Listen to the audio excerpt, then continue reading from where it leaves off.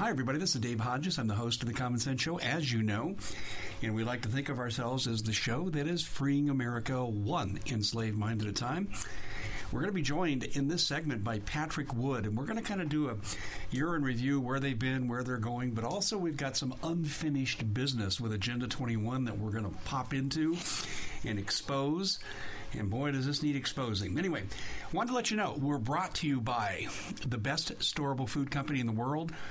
70% off. We let you accumulate the food at your request in 2 and 4 week increments, so you can build up to that minimum of 6 months, and we really think you should have 2 years. 70% off, folks. 25-year shelf life. Check us out, preparewithdave.com. And if you got food, you have to have water. And we got the Water with Dave package, the Alexa Pure Pro filter. 218 million of you have chromium-6 in your water. That's according to the research. You can get rid of that. Lead, pharmaceuticals, pesticides. Waterwithdave.com is the place to go to check out the Alexa Pure Pro filter. It's the industry standard, and it's on sale.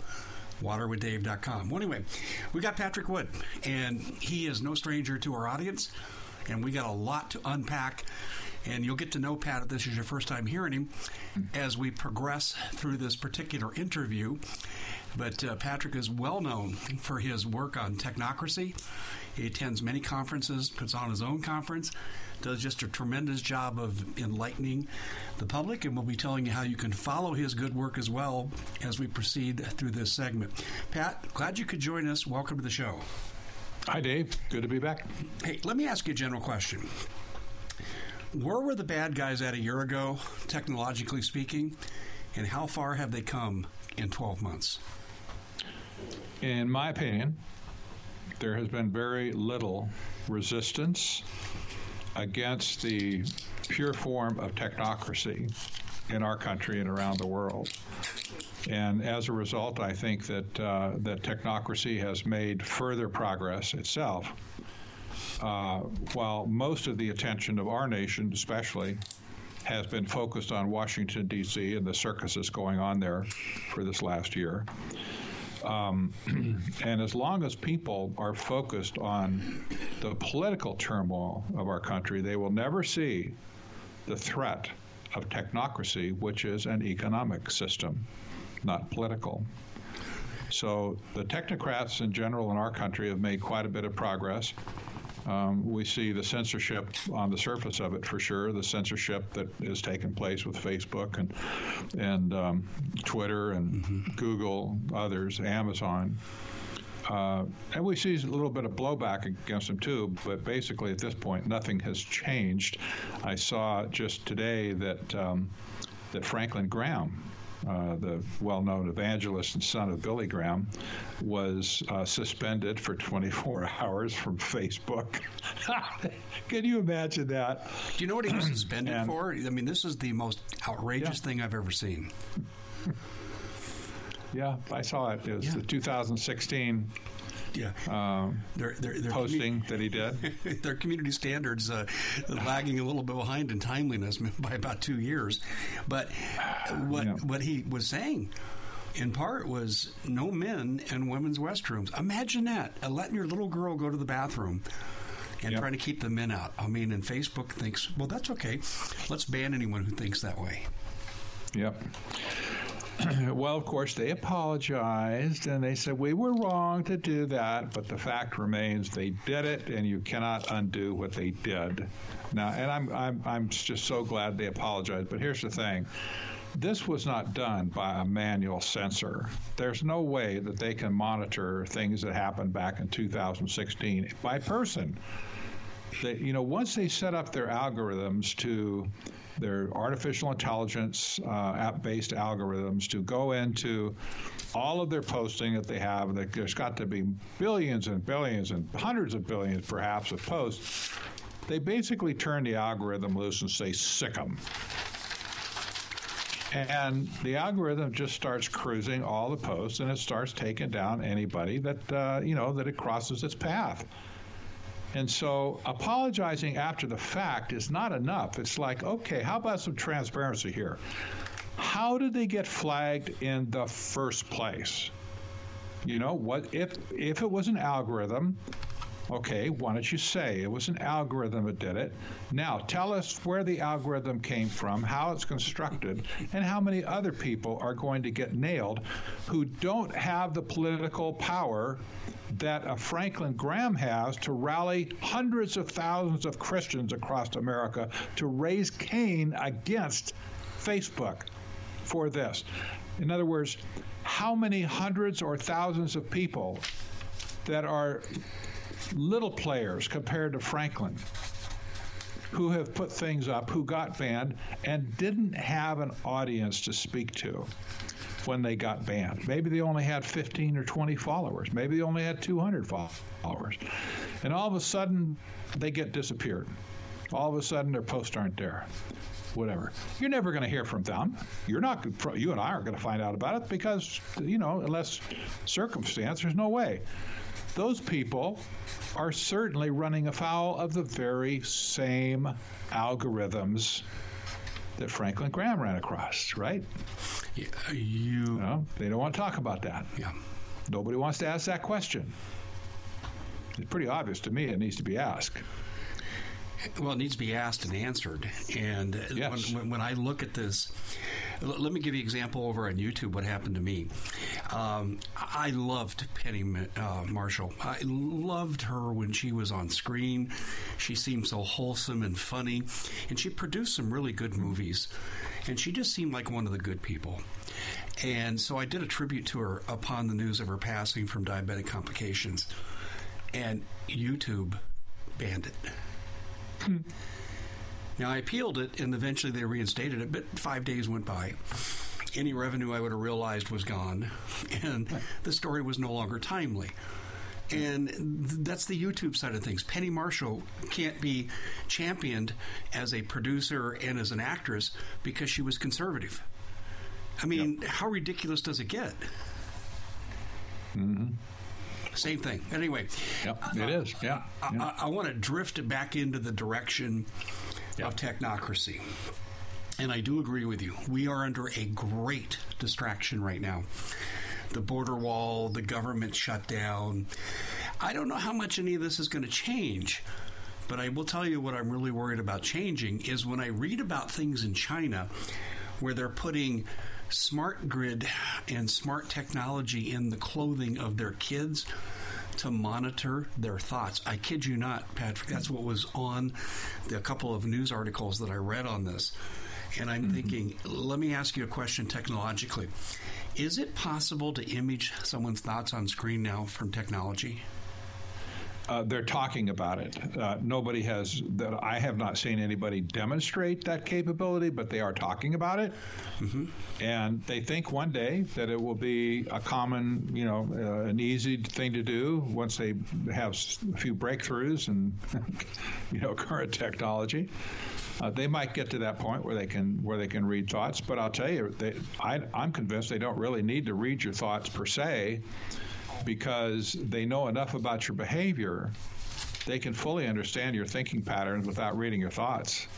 And by constructing those predictive algorithms, right? Once they have a absolutely, facts, they can correlate to other things. Yeah, I agree. If they know where you go, and they know what you do, and they know what you buy or sell, and they know what you post when you post things on the internet or whatever, all that stuff's available to them to build a psychographic profile on you. And they have, Dave. I know you in particular know they've built one on you, and they built one on me too.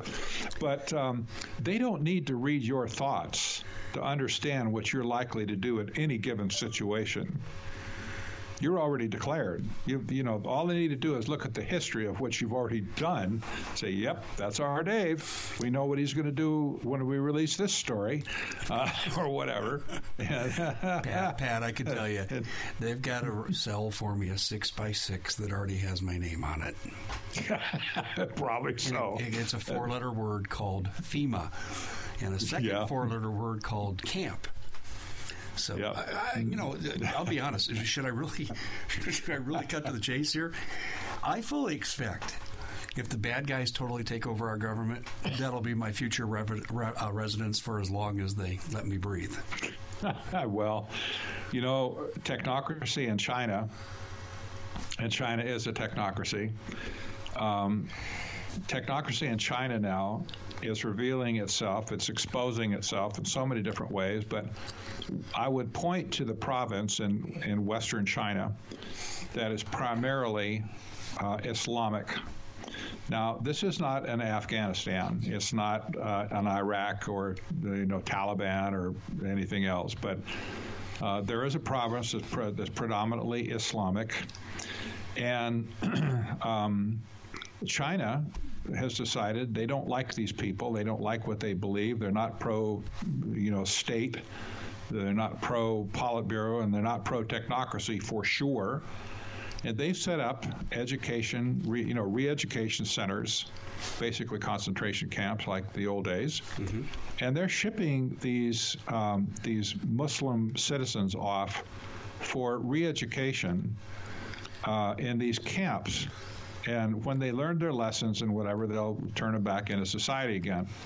But so far, nobody's really documented exactly how many people have been shipped off, but it's well into the hundreds of thousands at this point.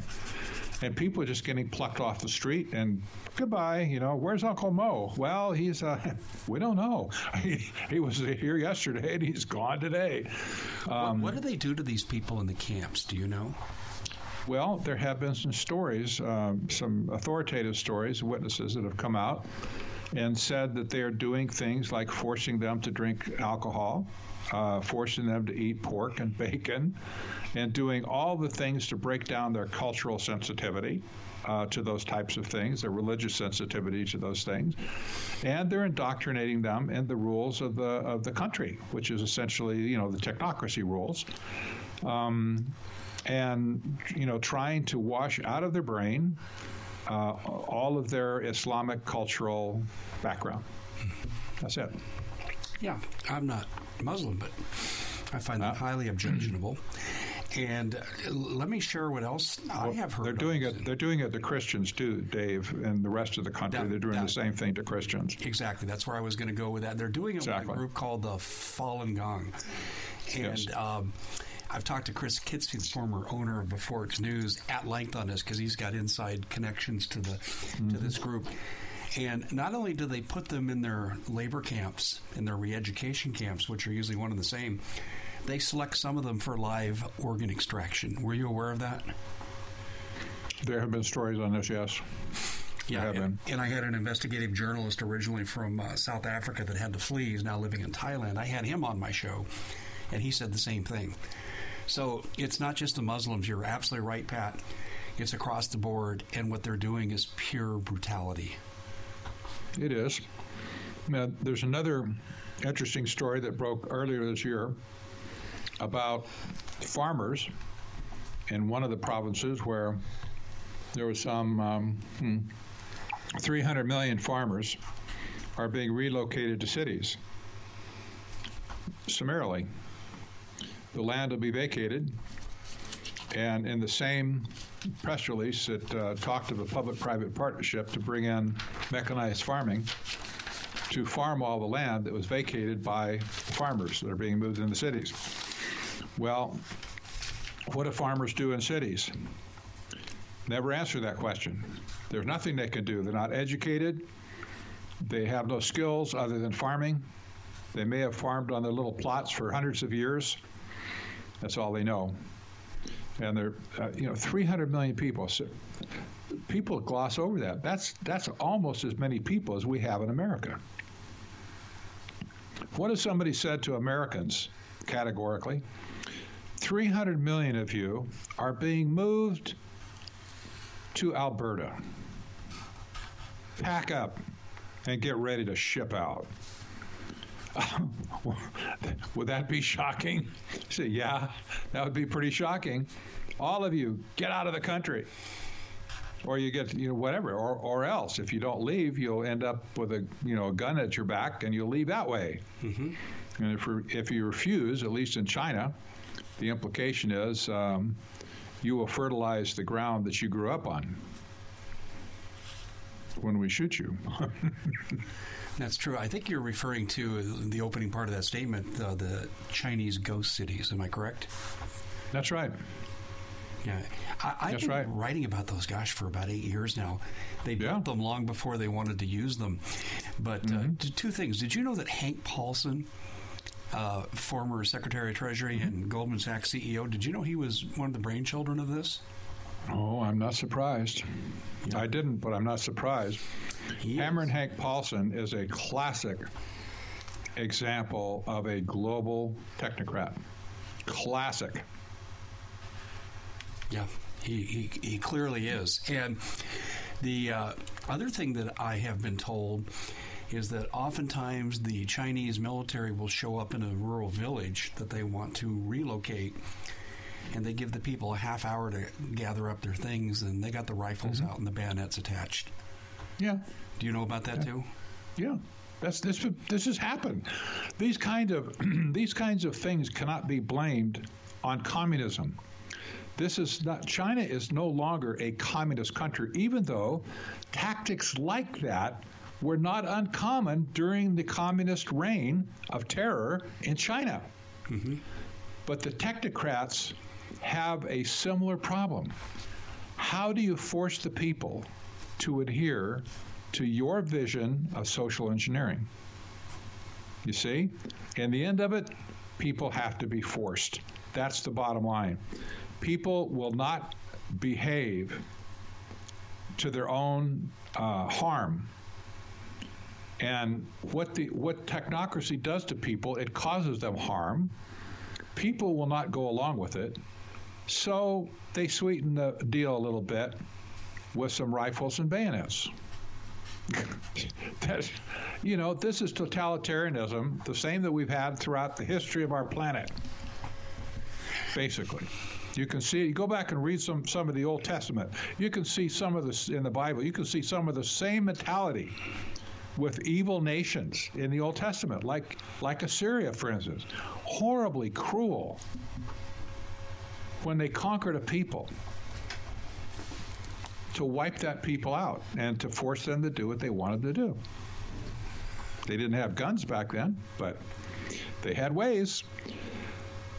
They certainly do. And what I always look at here when I hear these and read about these Chinese stories, or I have firsthand accounts, I wonder how close it is to happening here, and is the same groundwork being laid here which led to what's happening in China? So let's start with that last question first. Is the groundwork in place in America to usher in social credit system, ghost cities, relocation, re-education centers? Where do you stand on that, Pat, as far as America is concerned?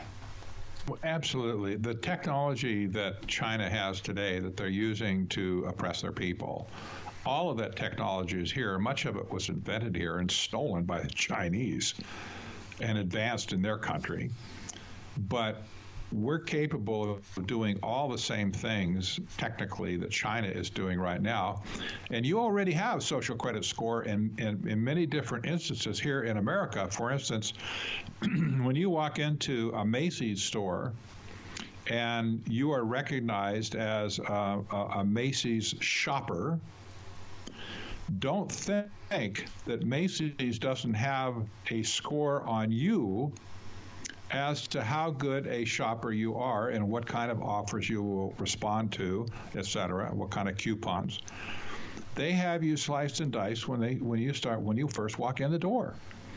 So we see this mentality is already here. Technocrats want to categorize everything and everybody, always. It's in their bones at that point. And so our government thinks that way right now. I mean, what about all the no-fly lists? What about all the lists that Homeland Security has? What about all the people that have been declared domestic terrorists? Isn't that a social credit score?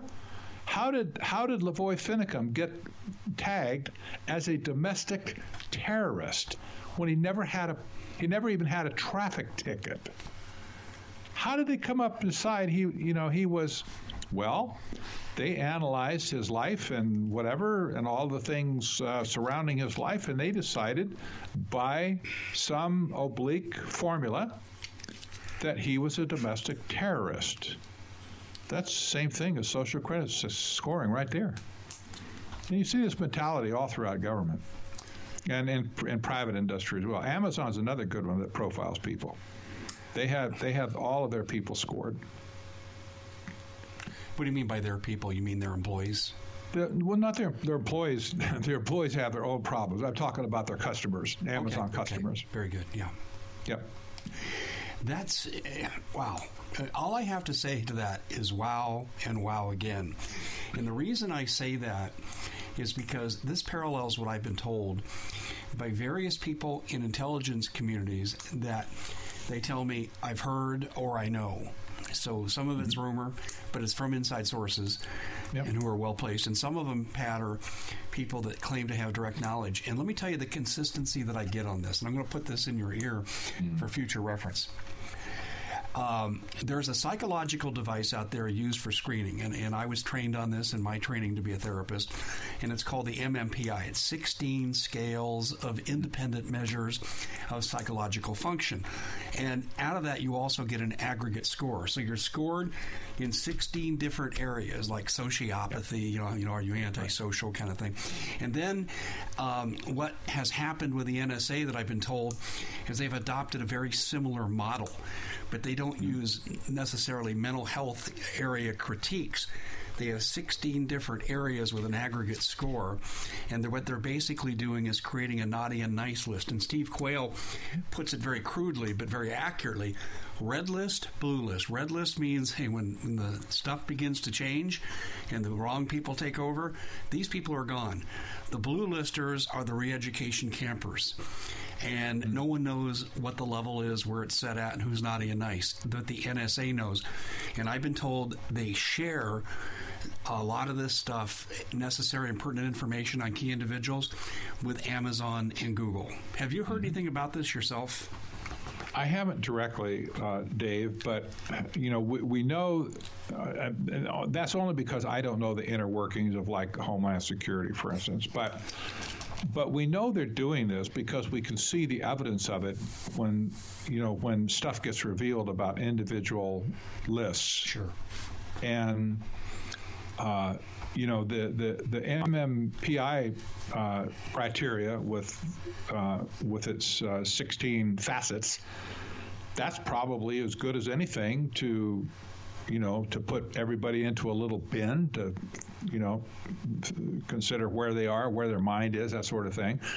But there's others as well. There's other there's other ways to classify people that might achieve just as good a result. And for all we know, they're using a half a dozen different things like MMPI, all in one big happy bundle.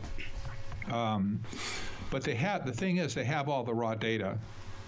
They may not have the artificial intelligence yet to the power to analyze all the data that they're collecting, but that's coming. That's advancing quickly. But they do already have the data on every American that in our country. They've got extensive databases of all citizens in America right now. And so whatever they decide to do with it, however they want to slice and dice it with their algorithms, they will be driven to categorize everybody in the end, just like China. I hear what you're saying, and the Chinese system, is it true that it was largely set up by Google technology? I don't think so. Google has had a huge influence on China for sure. And that's partly because Google is also a very, very technocracy-oriented company. And I should add, too, even though he's retired from Alphabet now, Eric Schmidt is a member of the Trilateral Commission, so you kind of got double duty going there at Google. They gave up their original mantra called, do no evil a long time ago, for sure. And Google has never had a problem working with China because they're both technocrats, in my opinion. That's the attraction and affinity between them. But you have to go back to, I believe, to 1976 and analyze how China was brought into the global economic fold, in particular by Zbigniew Brzezinski. He's really credited as being the guy that that made negotiations with Chairman Deng, and that was the point where China was welcomed back into the global stage, and their transformation began into a technocracy, because that was the first project that the Trilateral Commission had, was to convert China into its new international economic order, which we now know as technocracy. So all the stuff that's happened in China has been seeded ideologically by members of the Trilateral Commission. It's been financed and funded by these same companies connected with the Trilateral Commission. And the result that we have today is because of them. Now, saying that Eric Schmidt is a member of the Trilateral Commission might give you a little bit of context of where I'm going with this. Yes. Well, I want to say this for the listeners' benefit, too. And Pat, this will kind of put you into, I think, the light that you need to be shined upon you. I think it was 1980, and I was a young guy. Yeah, I actually was a young guy one time. And I got a hold of this book called Trilaterals Over Washington. And for those who have listened to the show, you know what I'm talking about. But for those who are new, you need to hear this very quickly. Pat co-authored this book with the late Professor Anthony Sutton. And it was such a stunning I can't even find words to describe it. It was so detailed on who really runs America. The documentation was overwhelming. I must have gone through this book until it just fell apart. And the Trilateral Commission was designed, according to this, to basically bring together the civilized world into one region, kind of, so to speak, economically and politically speaking. And the ultimate goal, of course, would be globalism. Did I characterize that accurately? That's pretty good. Yeah. Yep. And Pat, what so impressed me about your book, you and Professor Sutton had unbelievable documentation on this. And so when you say that Eric Schmidt's in the Trilateral Commission, this is where my mind begins to connect dots back to that time frame, Pat. And Google, not Google technology, but Chinese smart grid technology, Chinese tracking technology. And I got to believe that when one has it, the other has it because of groups like the Trilateral Commission, and they'd be pushing technology sharing. Do you think that's true? There's no doubt, absolutely no doubt about that. And we don't have time to go into any stories here, but China has been accused of stealing U.S. technology repeatedly over the last 30 years. Mm-hmm.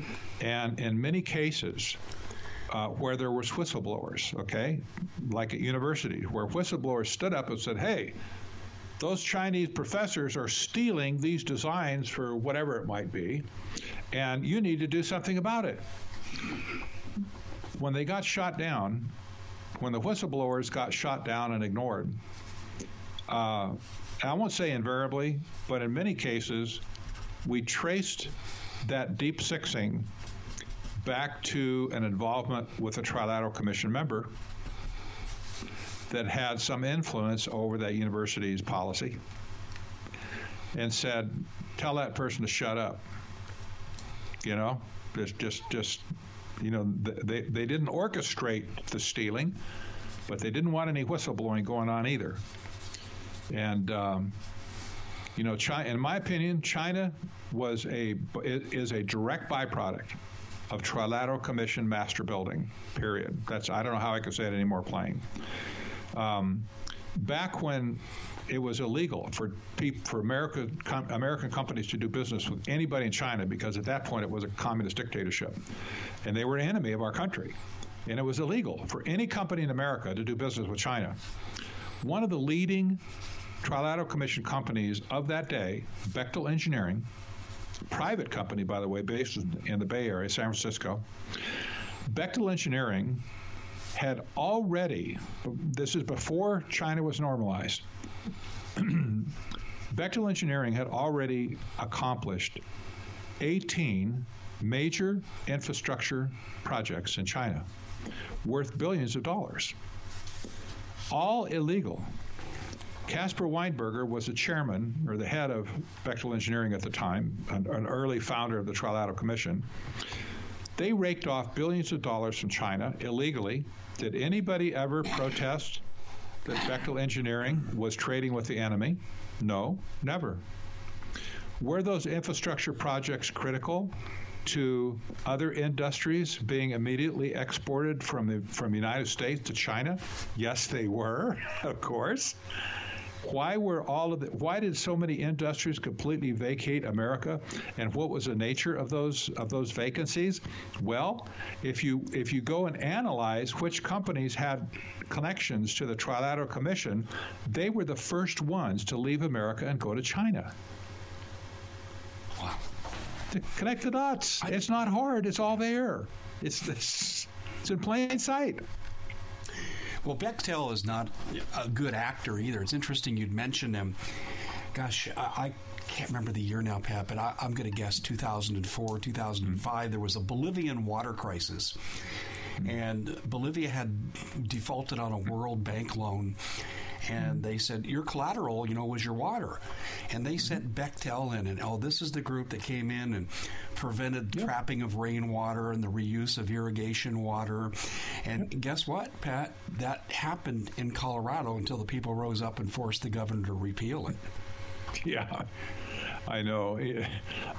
I had a long article that I wrote about the situation in Bolivia. In fact, I think it was in I can't remember if I put it in Technocracy Rising or not, but Bolivia was a classic case of globalism exposed and globalism gone awry, because when the water project failed, when they failed to do what they said they were going to do, they said they were going to improve the infrastructure, they were going to lower the rates, they were going to do all this good stuff for them, and they didn't do it. And the people got so mad that there was riots in the street. People actually got killed and shot because they were just so distraught over how their water system, the utility system, had been wrecked. And when the partnership fell apart, when the public-private partnership fell apart, Bechtel and the other companies that were involved went back to the World Bank, which has started this whole thing in the first place.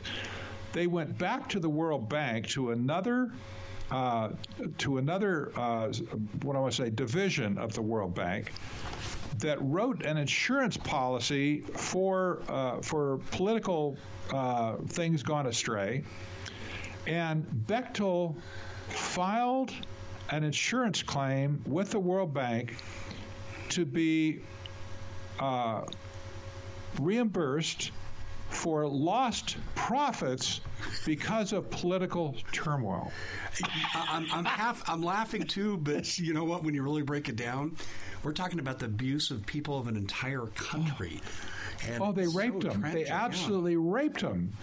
And because of Bechtel and companies like that, Bolivia said basically, screw capitalism, screw the West, we're going communist.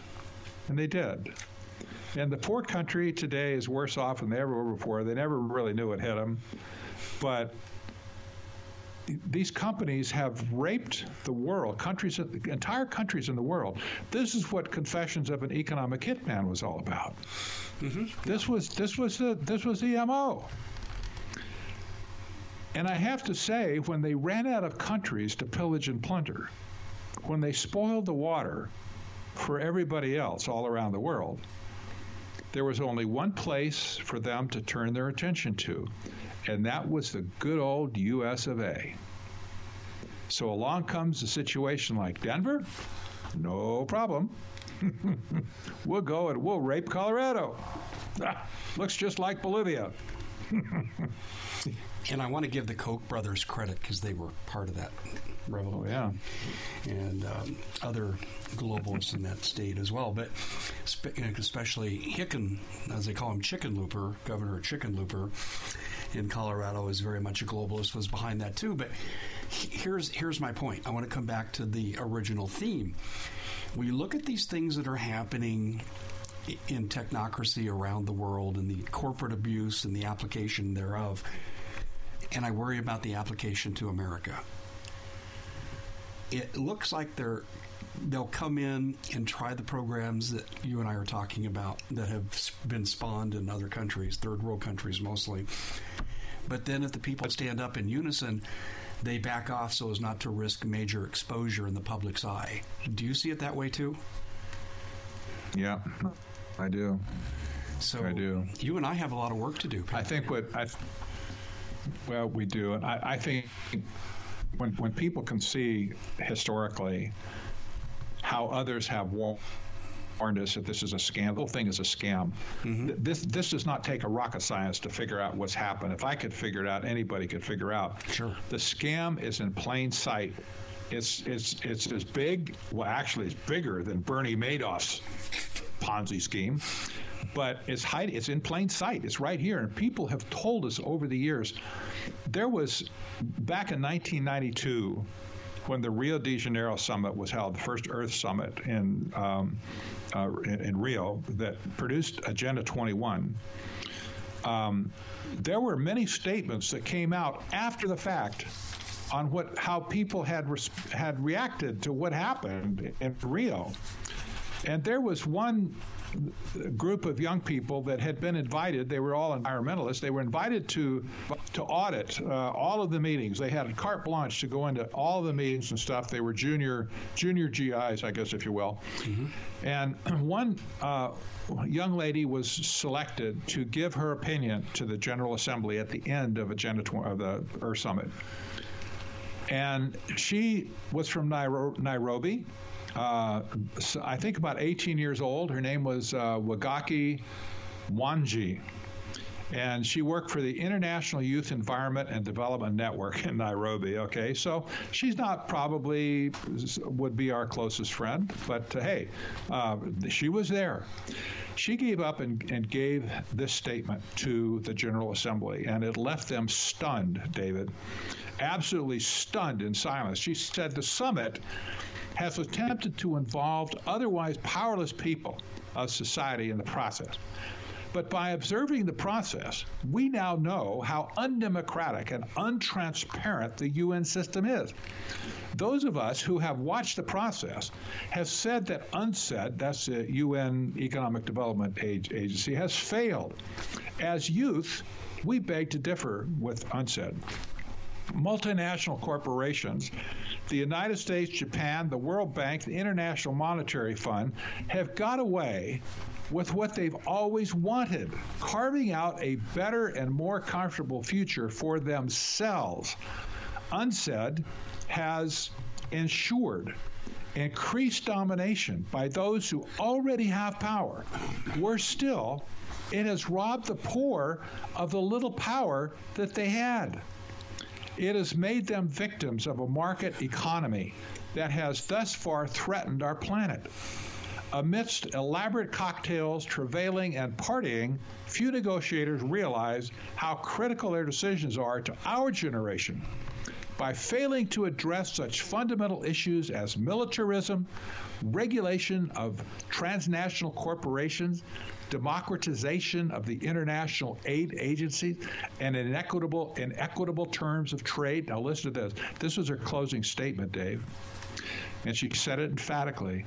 My generation has been damned. And she shut up and sat down. I wonder what reaction she got. Dead silence. They were just stunned. Somebody got talked to for inviting the wrong person. You would think. Oh, yeah. But there were other people like that, Dave, who gave their pointed opinions. The media never picked it up because it was against the narrative. I ran across this. I was frankly shocked. I'd never seen this before. I ran across this in an academic journal that had actually had the speech transcribed. Oh, my. And I said, oh my gosh, why did I ever see this? And there were others that said essentially the same thing. This whole thing was a scam from the get-go. A lot of people recognized it, but nobody else paid attention. And we need to listen to people like this. I probably wouldn't agree with anything that this young girl had to do with, but I don't know. I don't know her. Maybe I would. But the fact is, she recognized that her generation had been damned by the Agenda 21 mechanism, that it was a fraud, a scam. Well, technocracy and, under that umbrella, Agenda 21, Agenda 2030, is about total control. Absolute and autocratic control. And I want to shift our discussion for a moment, if we could, to what's going on inside of France. And actually, it's spreading from France, but let's focus on France. Yeah. The Yellow Vests. They started out protesting a fuel tax from a rogue climate change agreement with no scientific backing behind it. Yes. But even when the fuel tax was repealed by the French government, the people stayed in the streets, and it's clear to me they're revolting against globalism. But I think ultimately, aren't they, in a sense, revolting against what technocracy is going to bring? I think they are rebelling against that. And, most of the people riding over there probably don't understand what you and I understand, what we're talking about here. But they feel the heat. That maybe that's the right way to. They feel the pressure. They feel the manipulation. They feel that they're completely out of control of their own destiny. And this has caused a level of frustration that has pushed them into the street with no other recourse. They tried talking, they tried writing, they tried everything else they could do. They got nowhere. So they take to the streets and they start turning cars over and burning them, stuff like that. And they got their attention. But what's really interesting, like you mentioned, it isn't limited now to just France.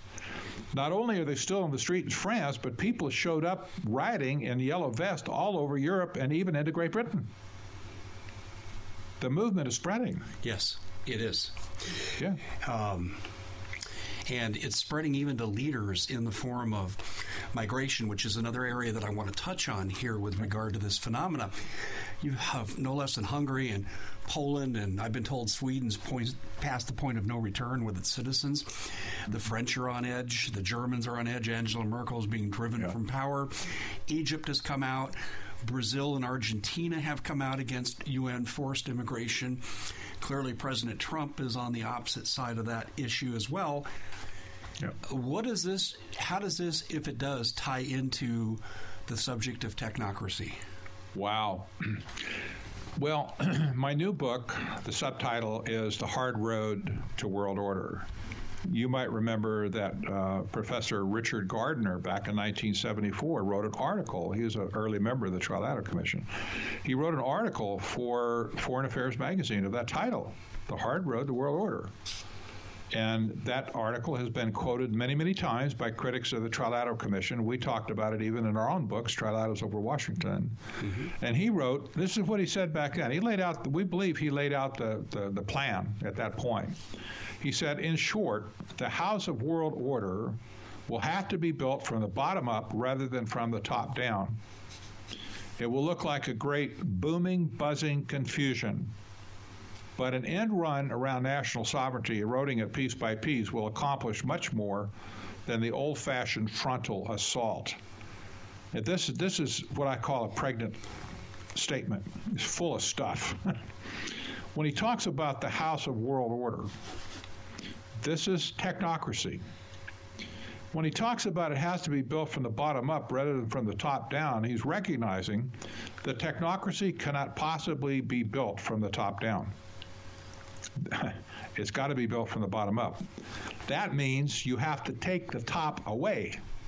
In other words, you have to do an end run around national sovereignty to dissolve the authority that nation states have in order to build technocracy from the bottom up.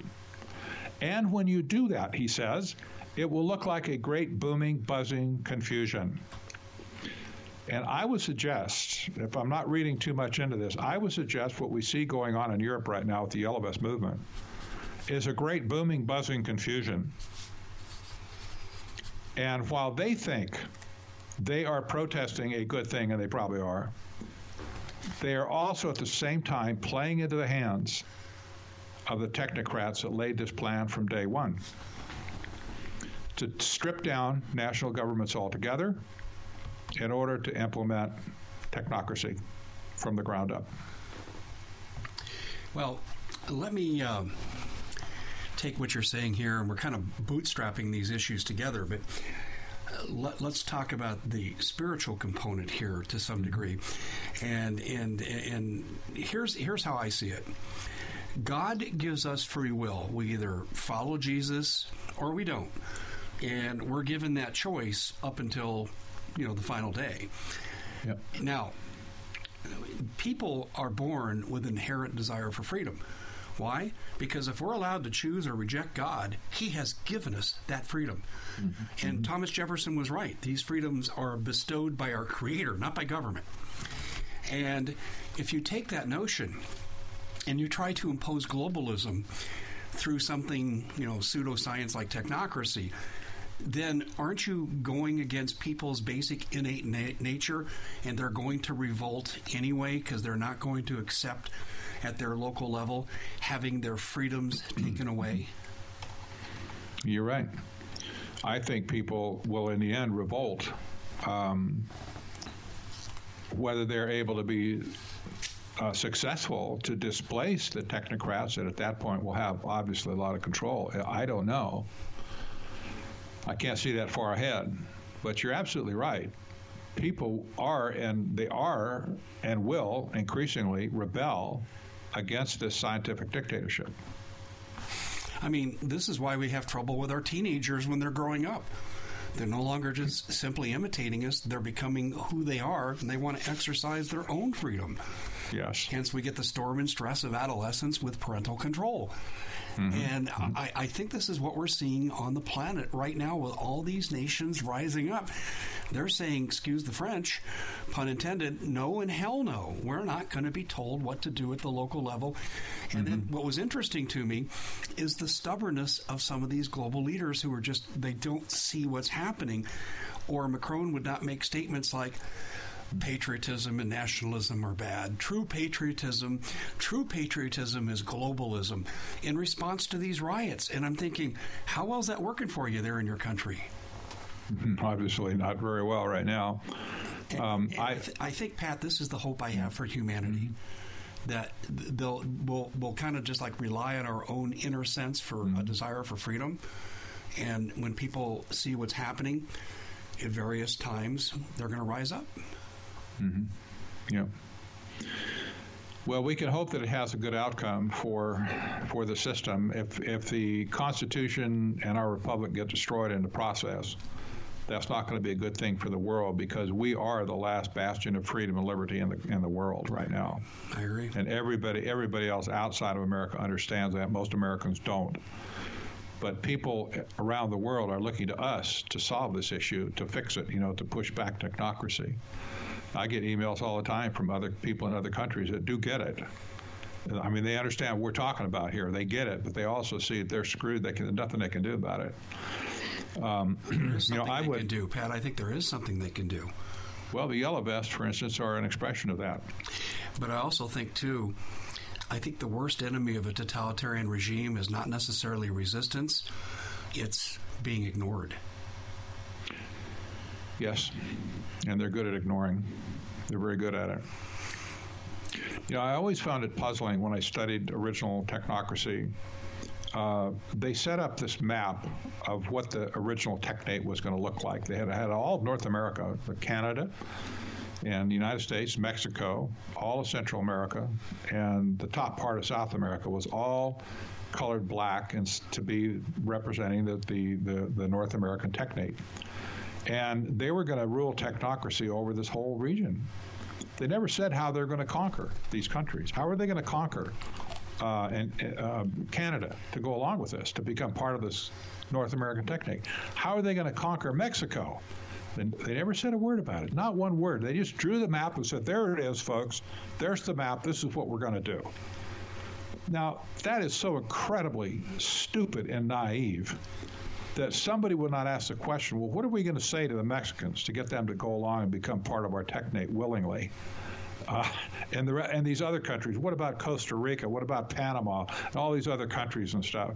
Well, they never answered that question. They were so supremely naive in their belief that they were so right that everybody would flock to them. Oh, Master, you're so good. You've got science on your side. You've figured it all out. We want to be part of your utopia.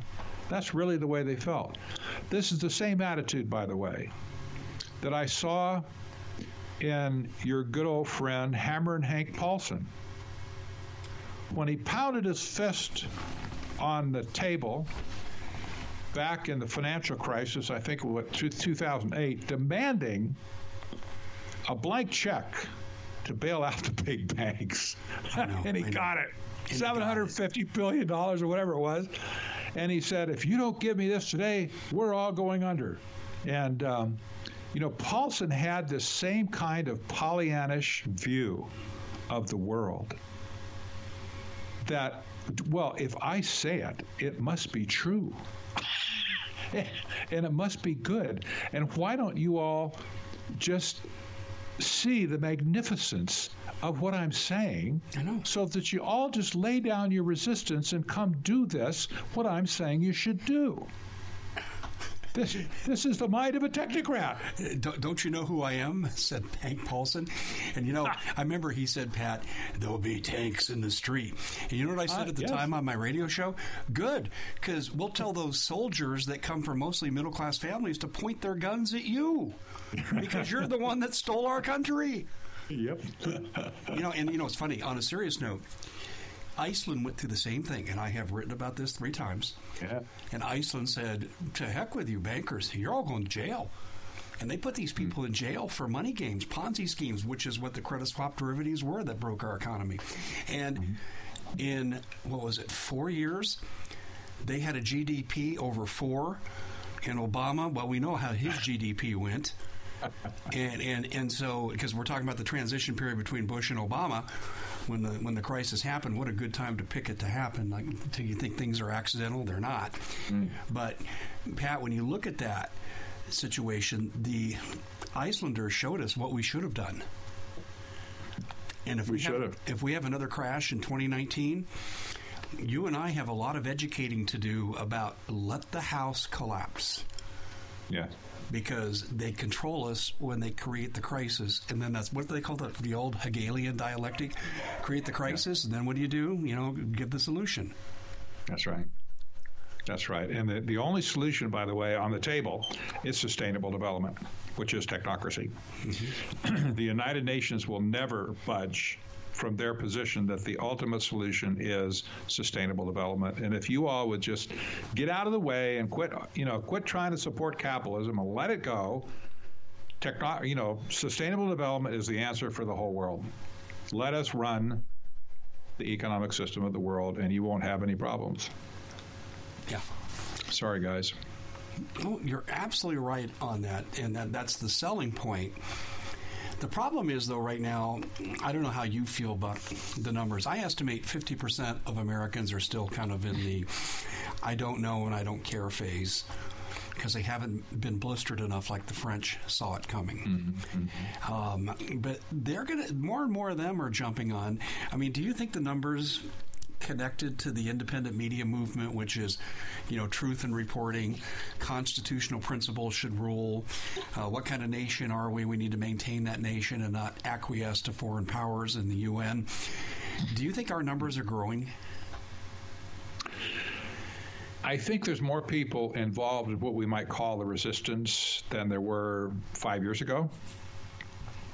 But I'm not at all certain that they're more educated like they need to be as to what they're really, what really the issues are. And I will say again, in fact, my wife gave me a nice leather-bound copy of The Art of War by Sun Tzu. I got it on my desk right here. And he was an ancient Chinese general who wrote this masterpiece, timeless masterpiece called The Art of War. And he says in it very clearly that you cannot sustain a victory over somebody you don't know, over an enemy that you don't know and understand. And by and large, the resistance is still kicking and spitting at Washington, D.C. over political issues. They will never, ever, ever see technocracy as long as they are consumed by political hatred and bitterness. They will never, ever see technocracy. And so we kind of have in my mind, we have a two-pronged thing here. One, we need to get people's focus off of Washington, D.C., which is very addictive, I might add, because anger is addictive. And, people get addicted to the television because it gives you a dopamine rush. When you get really angry and just your face turns red, you've got dopamine pumping, just like as if you took a hit from cocaine. And that you do that every day for 30 days, and you're going to find out the 31st day you just have this urge to go turn the television on so you can get more hit. And it's free, but still it consumes you. We got a nation of addicts right now that are addicted to anger and to politics. They'll never see technocracy until they get over that and turn away from. In other words, you're saying we got to get beyond the superficial symptoms of we're being abused and I'm mad as hell about it to we have to understand the reasons behind it before we can undo it. Yep. Well, I expect from your counseling background, you know how destructive anger can be. Mm-hmm. Oh, yeah. It is internally totally, and externally, absolutely. That's right. Totally destructive. It can ruin a person's life completely, take them down to the ground. But if you encounter an angry person, depending on, of course, what they're angry about. Sometimes it's just flat out a spiritual issue, and they need to deal with that, not just anger. But when you channel, if I can use that word, channel, if you channel your anger in a constructive way, it can become very efficient at getting things done. But we haven't done that yet. The anger is not channeled towards anything. It's just anger. It's just shaking fists, hollering, screaming, complaining, whining. It's not productive anger. It's not constructive anger in any way. I think people probably need to be upset at these people and what they're doing, yes. But until they take that energy and focus it towards them for some way to throw a monkey wrench into their little parade here, we're not going to have any results. You're just going to have a bunch of angry people running around. Yeah. And America is going to be more and more divided. I agree. And we just have a few seconds left here, Pat. We appreciate you being with us, but I want you to tell people where they can go to get educated about these underlying causes with technocracy that lead to the anger. How can they follow your work? Well, it's good that people would follow technocracy.news. You can get on the mailing list there and get daily articles that I post from all over the world. But more importantly, I've written 2 books now. They're available on Amazon. Just type in the word technocracy and you'll find both of them at the very top of the list. Both of these books are heavily documented. Between the 2 of them, there's 600 or so footnotes and a bibliography. Take this material as ammunition. You've got to read about the enemy and find out who he is, what's going on. If you read Technocracy Rising and my new book, The Hard Road to World Order, and if you don't agree by that time that I've connected the dots for you as to what's really going on, that you're just not paying attention. That's all I can say. You're just not paying attention. But it's all out. The information is here. We've gone to great pains to get it out to where people can buy it. And it's not an easy task to write a book like this, Dave. I got to say that. I know. I'm not such a natural-born book writer maybe like Michael Savage is, where I can write 45 books in my lifetime. Forget that. That's not me. Blood, sweat, and tears for every book I've ever written. It's not easy. I hear you. But okay, these books are out there. Get them. We're going to get them in Amazon. Put in Technocracy. You'll come to Pat Wood. Yep. Pat, what's your website, real quick? Technocracy.news. Okay, we've been joined by Pat Wood. What a quick segment this was. Fantastic. Pat, thanks so much for joining us, and Happy New Year to you. Thank you, Dave. You too.